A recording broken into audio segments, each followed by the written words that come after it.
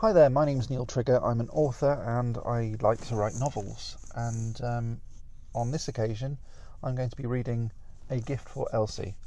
The whole podcast is going to be basically a list of chapters that I'm going to be uploading one at a time in sequence. So you can just listen to this in order and basically you'll listen to a free audiobook. It's mine, it hasn't been published yet. I just really hope you like it. Let's see what you think. The first chapter is called A Gift for Elsie. This is from my upcoming book, The Forest of the Dream Beast. Chapter 1, A Gift for Elsie. Mr. Topple knew that his daughter's birthday needed to be special. It wasn't every day that she would turn 13, and so whatever he got her would need to be good. After searching the shops for all manner of marvellous gifts, including a bike, new phone and pet snake, Mr. Topple left them all without buying a single thing. He wanted her gift to be perfect, and so returned home to his wife empty-handed. That's when he thought about using the internet. Mrs. Topple wasn't convinced by her husband's one perfect present strategy, and he was running out of time. It would only be a few days, and nothing had yet turned up. Mrs. Topple was a woman who tended to just pick up millions of small gifts. She hoped that each inadequate piece of brightly coloured plastic would add up to one very impressive gift pile that her daughter, Elsie, would soon be happy with. But Elsie doubted that either of them would get it right. But she didn't mind. She was otherwise a fairly happy child who didn't much look forward to her birthdays anyway. She only received an egg timer for her birthday once, because she once made a comment that she quite liked it. It was the kind of comment that one might make about liking the pattern of the carpet-covered seat of the number 52 bus, but, thankfully, had never had delivered a slightly damp seat from a public transport vehicle. And so it was that Mr. Topple searched the internet for Elsie's birthday gift. He wasn't very good at using technology, and so, when he tapped the words into the search engine, he didn't think about how to get the best search result. He didn't think about being concise. He didn't think about using keywords to optimize the reliability or relevance of the listings.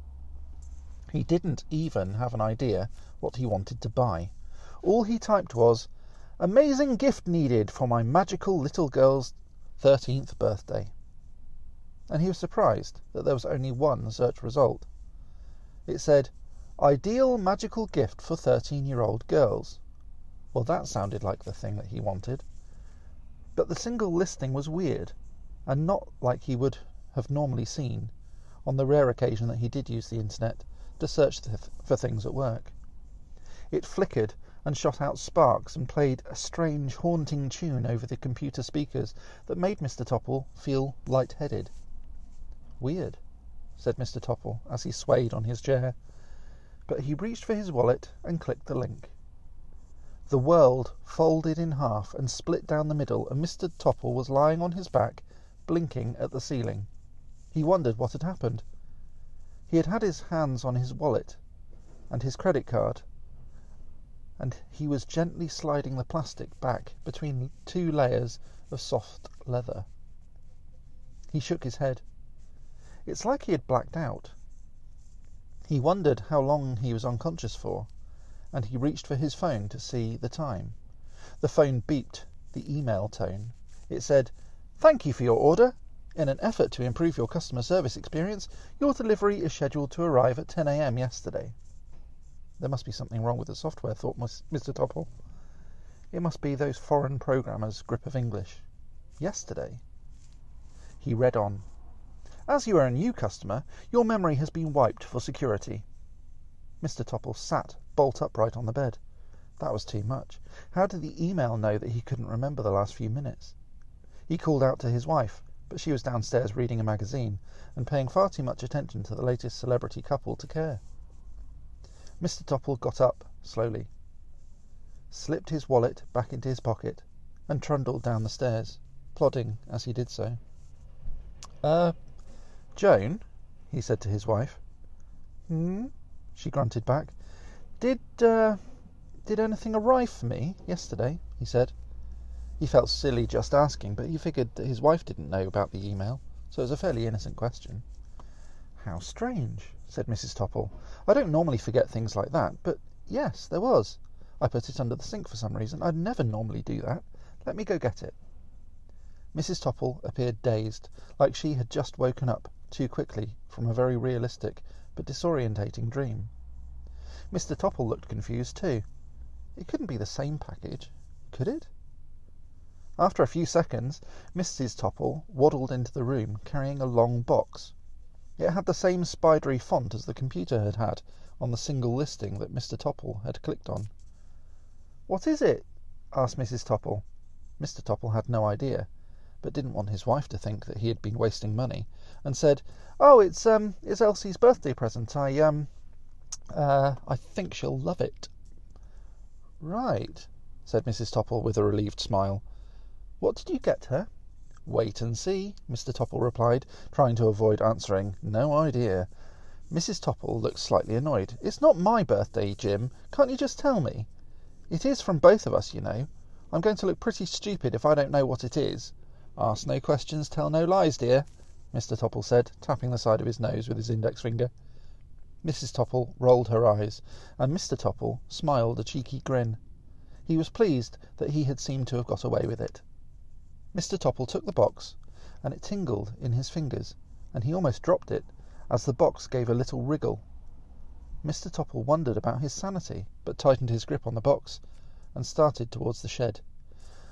I'll store it in the shed, dear," said Mr. Topple. "Elsie will never check in there. She's too worried about the spiders." And so he did. Mr. Topple walked to the shed, and, although he had wanted to find out what was inside the box, before he knew what he was doing, he had closed the door and was walking back to the house. The box made him feel really strange. He had wondered whether he should open it before he gave it to Elsie just to see what it was, but then he'd have to explain his purchase to his wife and, even more embarrassingly, explain why he couldn't remember buying it in the first place. The following day, Elsie came home from school and slammed the door. "Oh no," thought Mr. Topple, "Elsie's failed her spelling test." The letterbox rang like a bell as it settled in its frame. Elsie stopped when she saw her dad. She looked fearful.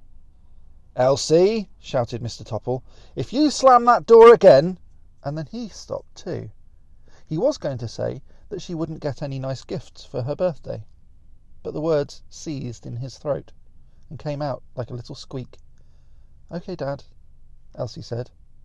She seemed to understand the warning even if Mr. Topple hadn't completed it.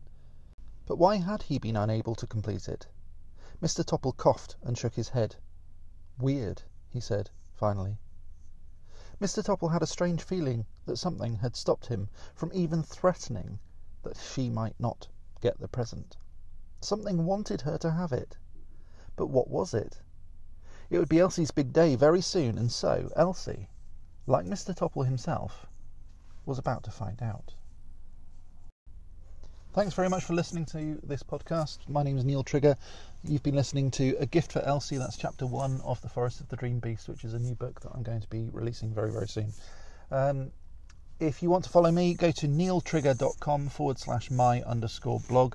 Follow me on Anchor. That's anchor.fm. I don't know what the / is yet. We'll have a look at that. Also follow me on all of the usual social media channels.